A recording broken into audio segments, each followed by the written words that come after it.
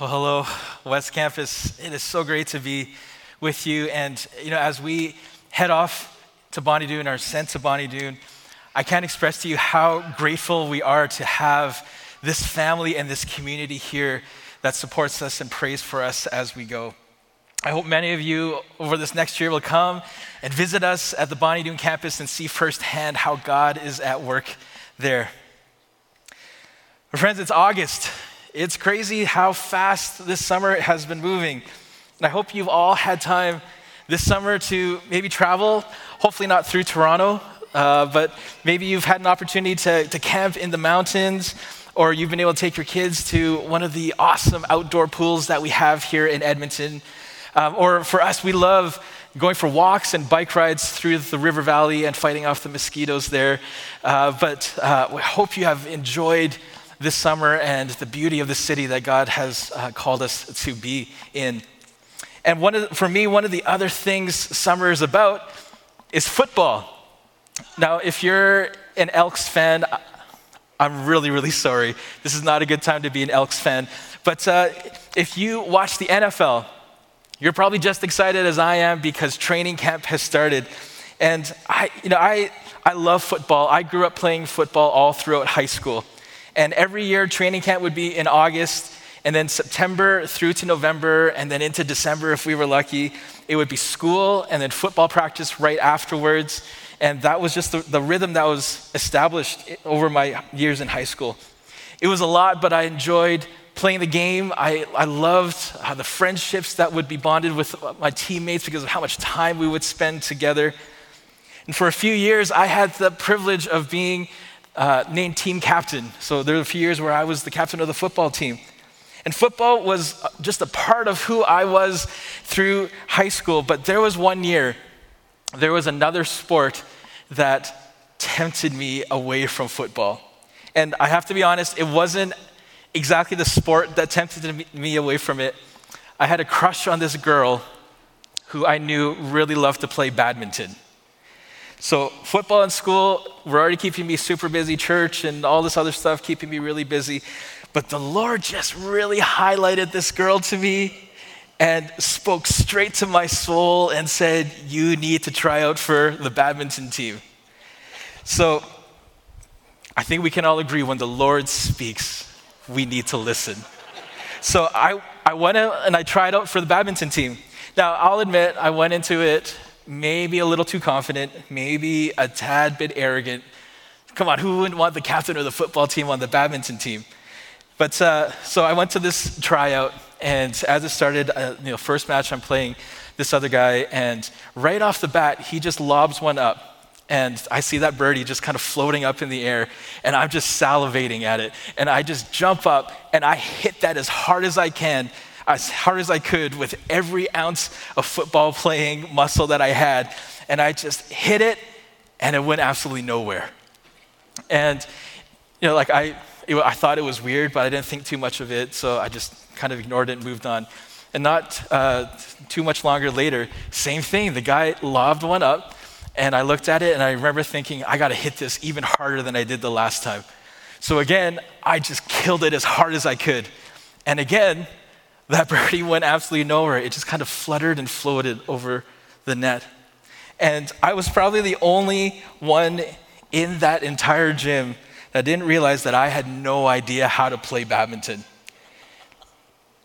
And for me, the confident captain of the football team, long story short, I got cut and I didn't make the badminton team. The thing is, I didn't understand that there's a way to play badminton. There's technique to it. It's all in the wrist and not just brute strength. There was a right way to do it, but I killed myself tirelessly putting in effort that was not accomplishing anything. Friends, when it comes to church, and specifically to our times of worship together in singing, in prayer, in the preaching of God's words, of God's word, I know I've done this many times before, and come on, church, it's confession time.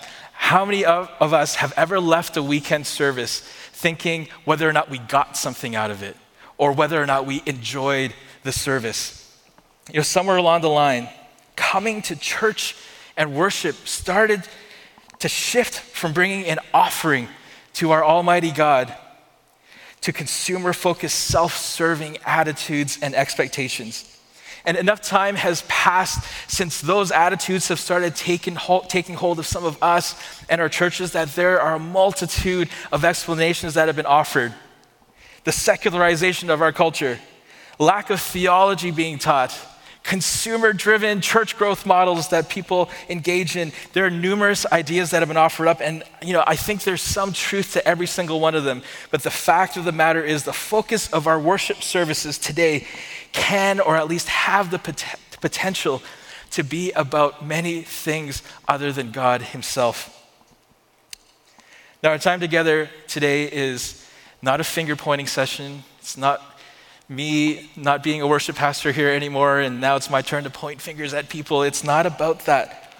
Our time together today is for us to be all reminded here at Beulah Alliance Church that we need to rewrite the narrative that every single one of us can fall into at times. Church, worship is not about us. Worship is not for us. Worship is and always has been about God. Worship is and has always been for God. In worship, making ourselves the object of worship is like trying to power hit that badminton birdie. It gets us nowhere. And coming into a space and a place like this with those perspectives and that attitude is what causes this to be simply a venue for entertainment and not one of true and authentic worship. And even though our time together today, I'm gonna focus more. I got together with Pastor Blake from our Southwest campus. He's preaching on a similar topic at our Southwest campus this weekend. And we got together a few weeks ago to kind of talk about what we wanted to teach on this weekend. And this could be easily a half-year series because of how much is involved and for us to understand when it comes to worship. But we tried to narrow it down as best as we could. And even though today I'm going to be focusing more on what this is, what we call corporate worship, when we gather together in this place, it's also really important for us to remember that worship is not music, worship is not a service. Worship is our active response to the goodness and the glory of God in everything that we do, all of life.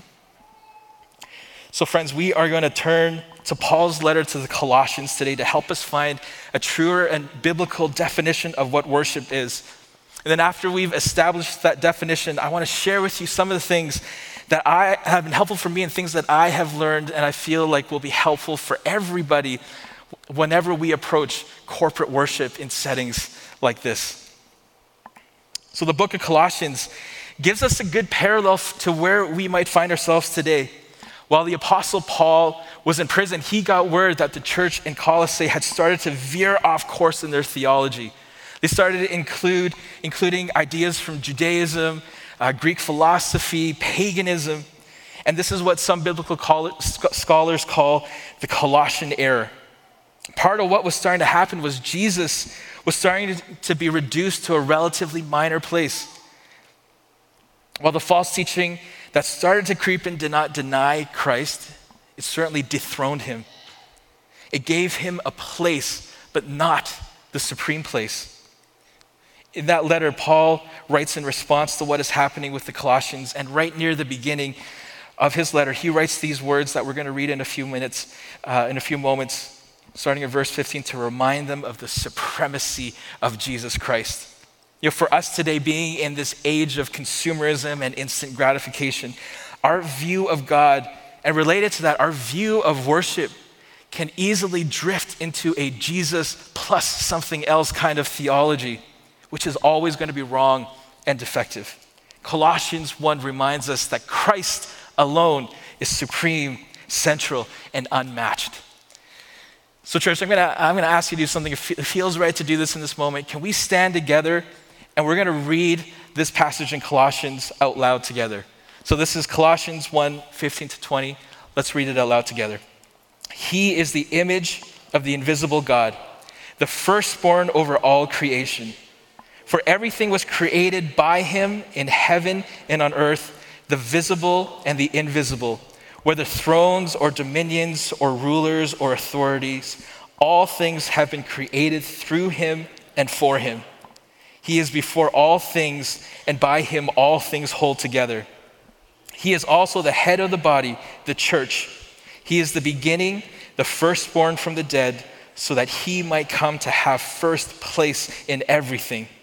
For God was pleased to have all his fullness dwell in him, and through him to reconcile everything to himself, whether things on earth or things in heaven, by making peace through his blood shed on the cross. Thanks, church. You guys can have a seat again. So right off the top there, we're reminded that Jesus is the image of the invisible God. You know, all of us here today, probably this morning, when you woke up and were getting ready for the day, you probably looked in a mirror.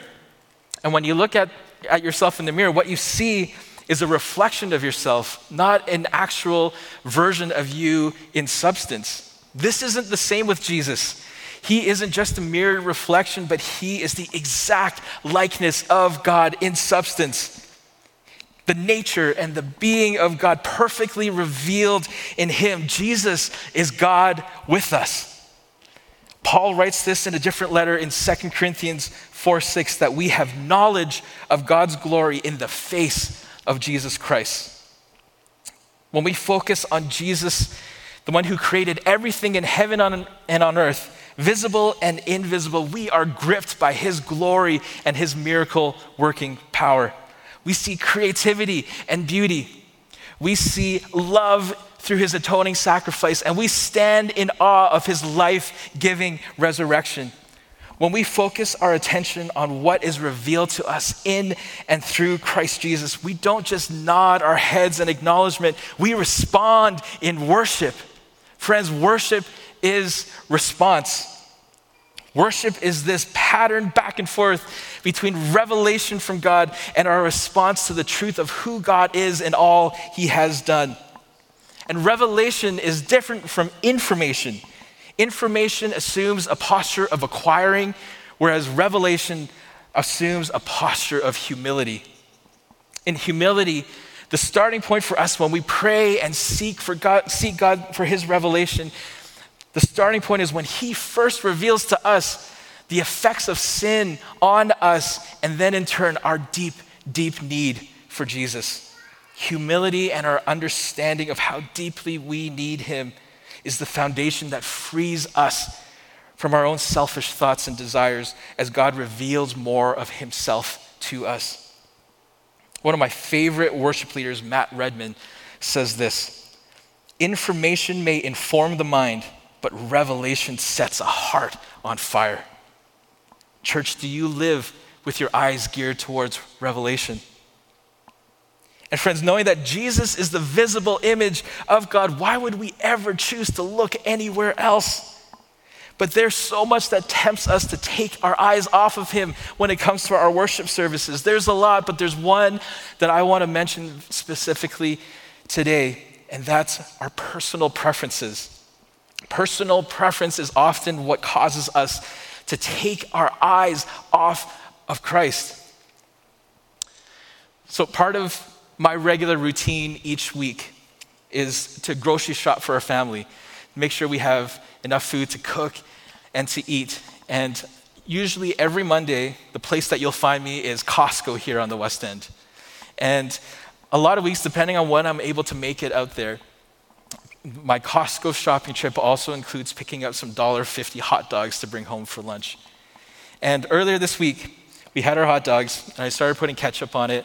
And I don't know about you, but I can't have a hot dog with just ketchup. I need to have mustard on there as well. So I started putting mustard on my hot dog, and then Eden, our 3-year-old who you saw running around up here earlier, she shoots me this super disgusted look, and she says, "Mustard?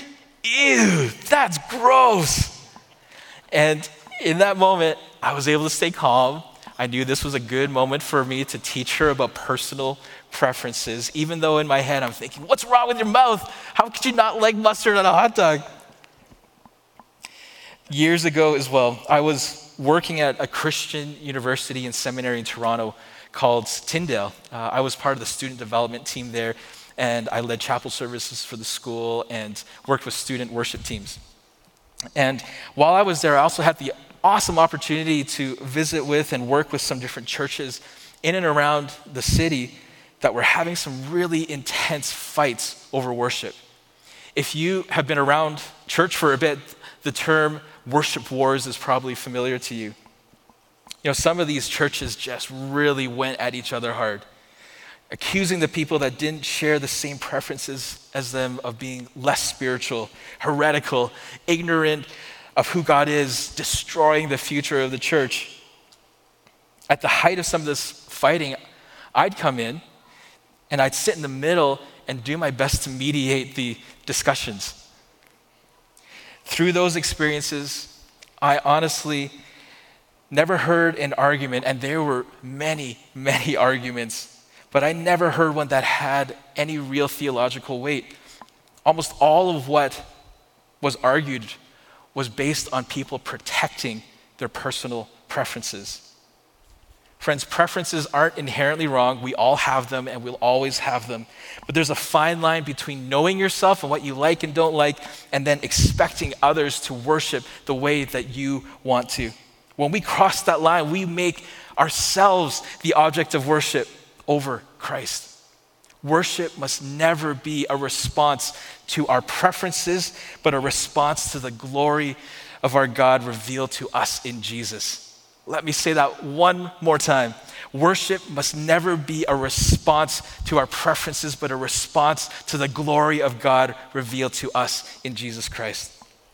Worship is response to revelation that comes when our eyes are focused on Jesus, the image of the invisible God. As we continue to read in this Colossians passage, we are also reminded of what Christ has done for us. Christ is our mediator, the one who died on the cross. And we read in Colossians 1, chapter 20, or chapter 1, verse 20, through him, God reconciled everything to himself. He made peace with everyone in heaven and on earth by means of Christ's blood on the cross. Jesus embodied what worship means in his complete act of sacrifice on the cross. He shows us that worship is sacrifice. There's a story that we read about in 2 Samuel 24. We see that the Lord was displeased with David and would punish Israel for David's sin. For restoration, the Lord commanded David to offer a sacrifice on the threshing floor of a man named Araunah, the Jebusite. In obedience, David asked to buy the threshing floor to build the altar on. But Araunah, recognizing that the person who was asking him for this was David, he just offered it to him for free. But David refused. He insisted on paying for the land because he could not make an offering to the Lord that cost him nothing. And David in Psalm 19:14 also prays this prayer. May the words of my mouth and the meditation of my heart be acceptable to you, Lord, my rock and my redeemer. And there are two parts to this. The words of your mouth that must be acceptable in God's sight, and also the meditations of your heart. God is not honored by what comes out of our mouths in worship if it comes from a false heart. Worship as sacrifice is never something that comes from obligation, but from a heart that is fully set on making Jesus, as we see even if we go back to Colossians 1:18, making Jesus first in everything. That's the key to sacrifice. Jesus needs to be first, not just in the words of our mouth, but also in the meditations of our hearts. It's amazing how much we are willing to sacrifice for things that we really care about. Maybe you sacrifice sleep to do a little extra work to help your career. If you're a student, maybe the all-nighter to cram for a test has become part of your regular routine. We're willing to sacrifice financially to travel and visit somewhere that we really wanted to go, or to buy something that we've been wanting to have for a long time.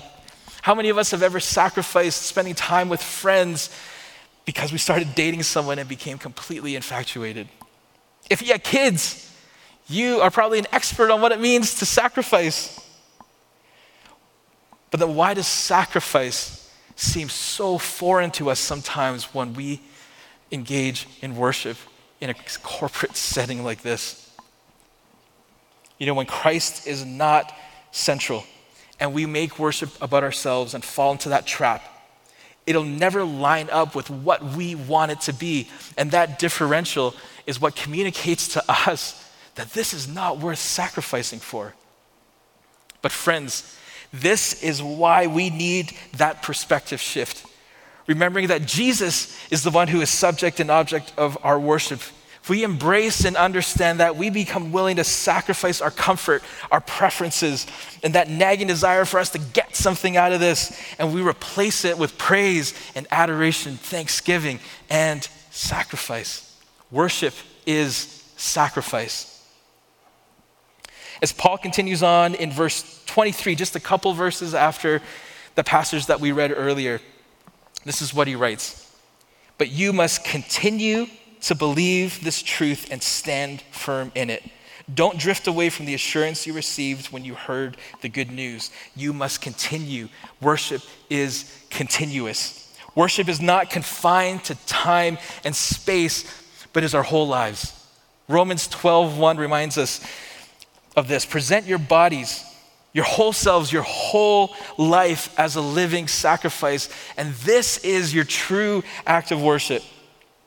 As we live as people that commit to doing everything in our own lives from a heart that is doing everything to the Lord, any chance that we get to do worship together in a corporate setting like this should only become richer if we have a strong life of worship personally. There's continuity between our personal worship and corporate worship. Our worship in private deepens this corporate experience that we engage in when we come to a service like this. Friends, check this out in Ephesians 4:16. It says, he makes the whole body fit together perfectly. As each part does its own special work, it helps the other parts grow so that the whole body is healthy and growing and full of love.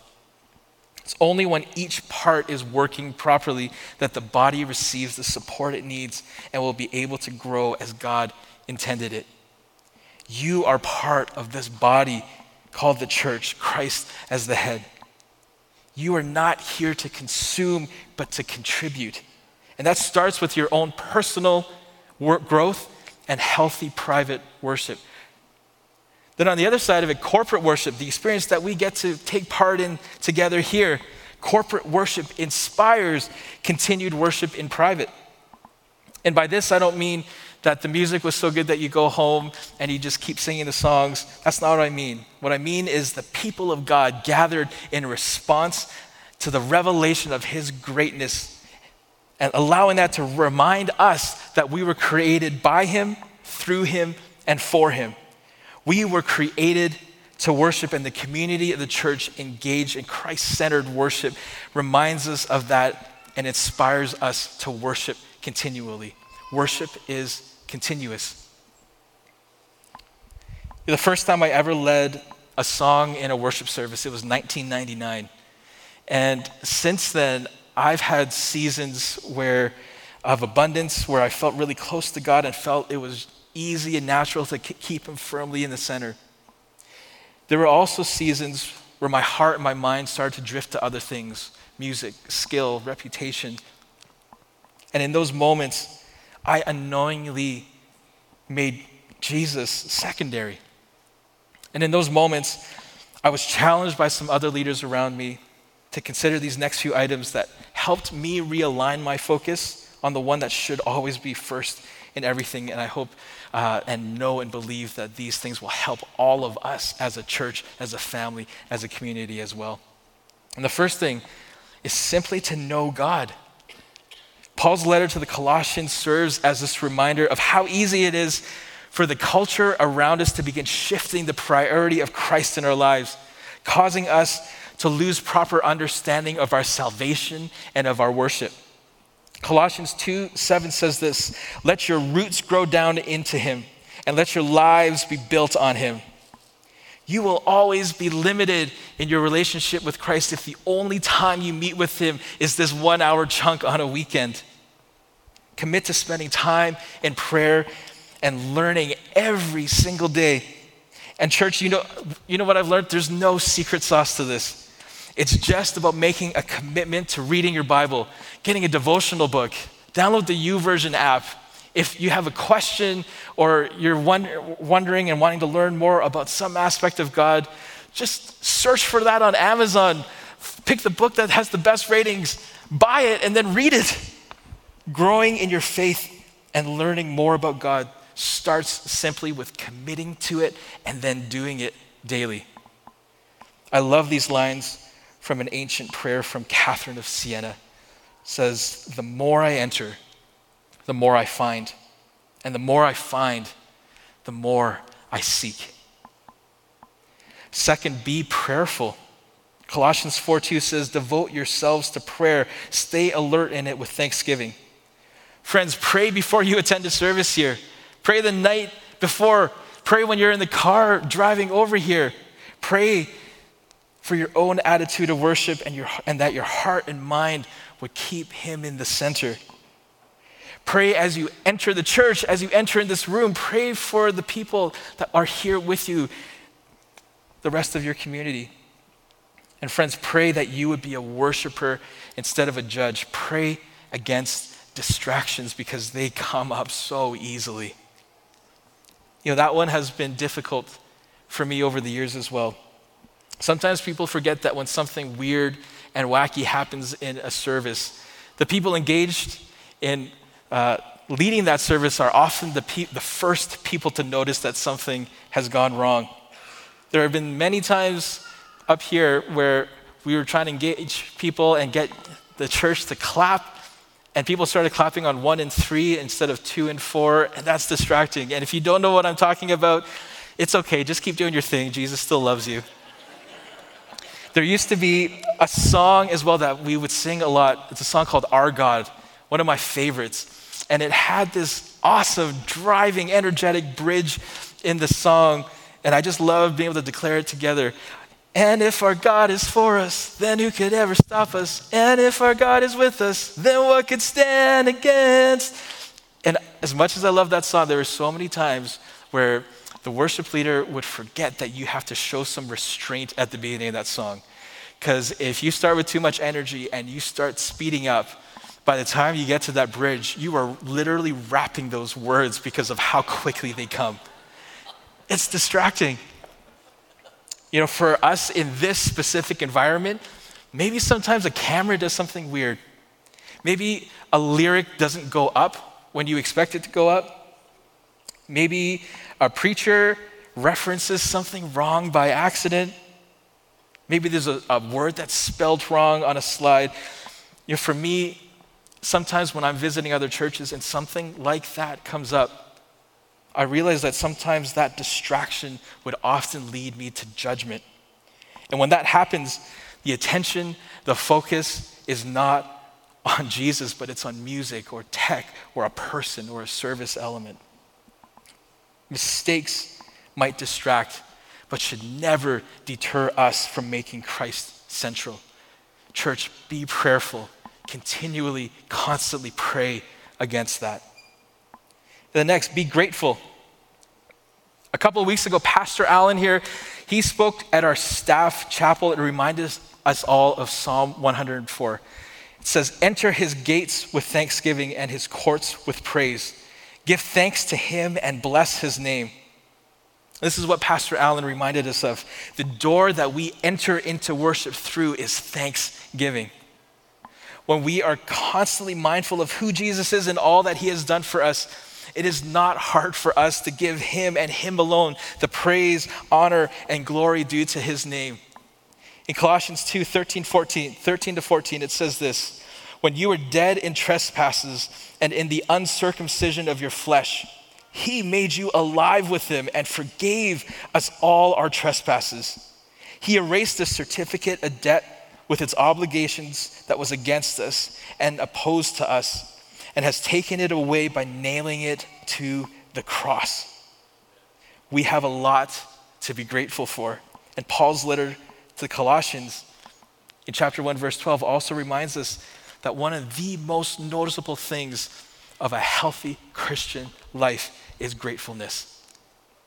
When we are grateful, this naturally leads us to number 4, be joyful. As I was going through this, again, there are so many different parts of worship, and I could keep talking for the next 2 hours because of how much there is to teach about. In this moment, and just talking about being joyful, I want to acknowledge too that it's not always easy for us to be joyful. And being joyful doesn't mean we lose things like lament, because that's part of a healthy worshiping life as well. But also I wanted to remind us of where we are coming from as a church. We just spent the last few weeks going through Psalm 23. And a few weeks ago, Pastor Neil was here, and he taught on Psalm 23:4 that says, "Even when I go through the darkest valley, I fear no danger, for you are with me." And Pastor Neil reminded us that in every circumstance, in everything that we go through in our lives, God promises his presence. Psalm 35 also says, "Weeping may stay overnight, but there is joy in the morning."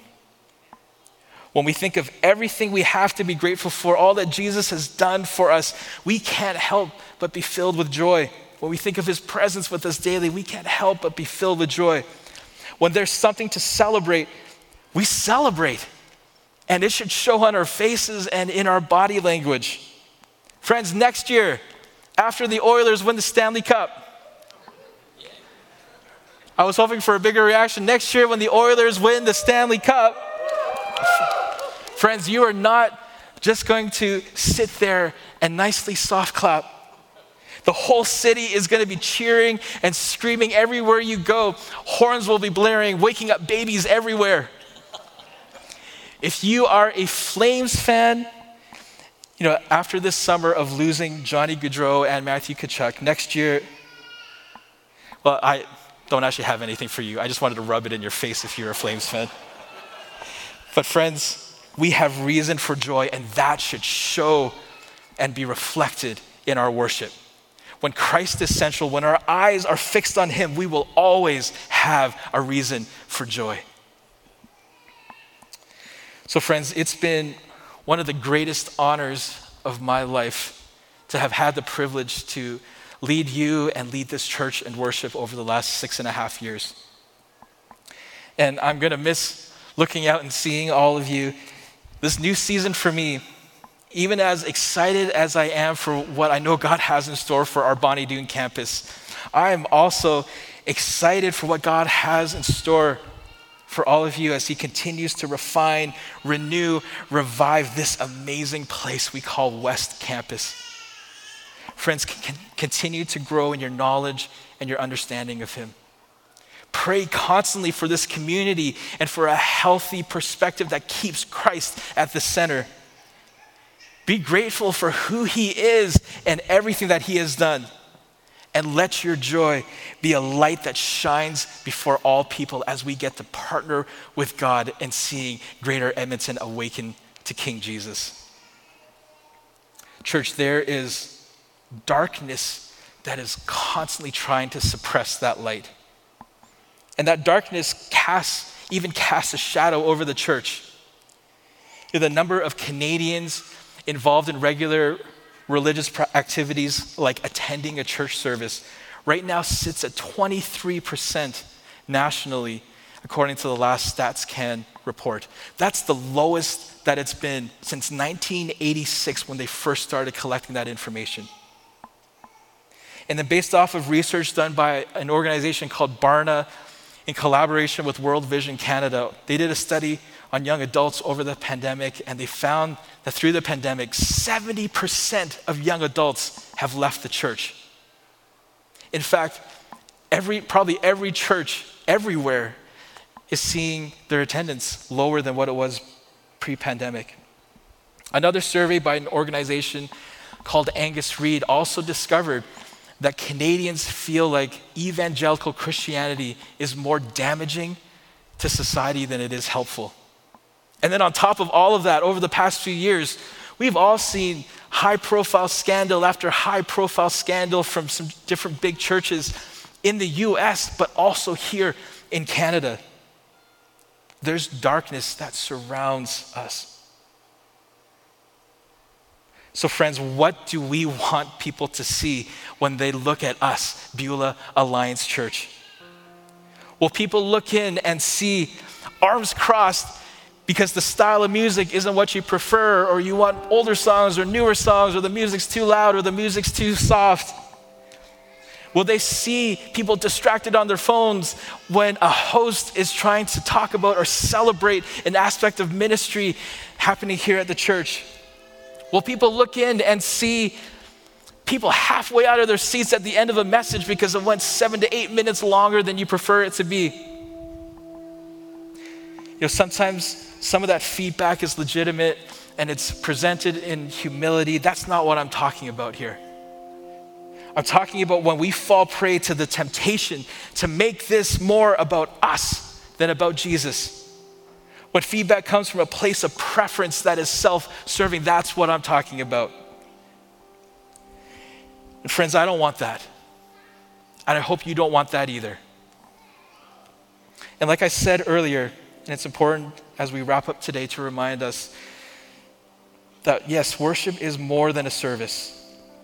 But in this moment, I'm speaking specifically of when we are gathered in this place for corporate worship. Friends, I want others to walk into this place, walk in on a gathering that we have here and see people falling face down in humility, recognizing their deep, deep need for Jesus. I want people to come into this place and see a depth of gratefulness and thanksgiving that is uncommon in this world. I want people to walk in and see joy that cannot be contained. And while it won't always be easy, I want our city to look at us and see a passionate church responding to the greatness and the glory of our Savior that can never be equaled or matched by anything or anyone in this world. Amen? Amen. Friends, can we stand together? We're going to spend some time now responding in song. And let's not waste these next few moments that we have in worship together. Let's allow our voices, our singing to declare that Christ is central and that He alone is the subject and the object of our worship. Jesus in all things. Let's worship together.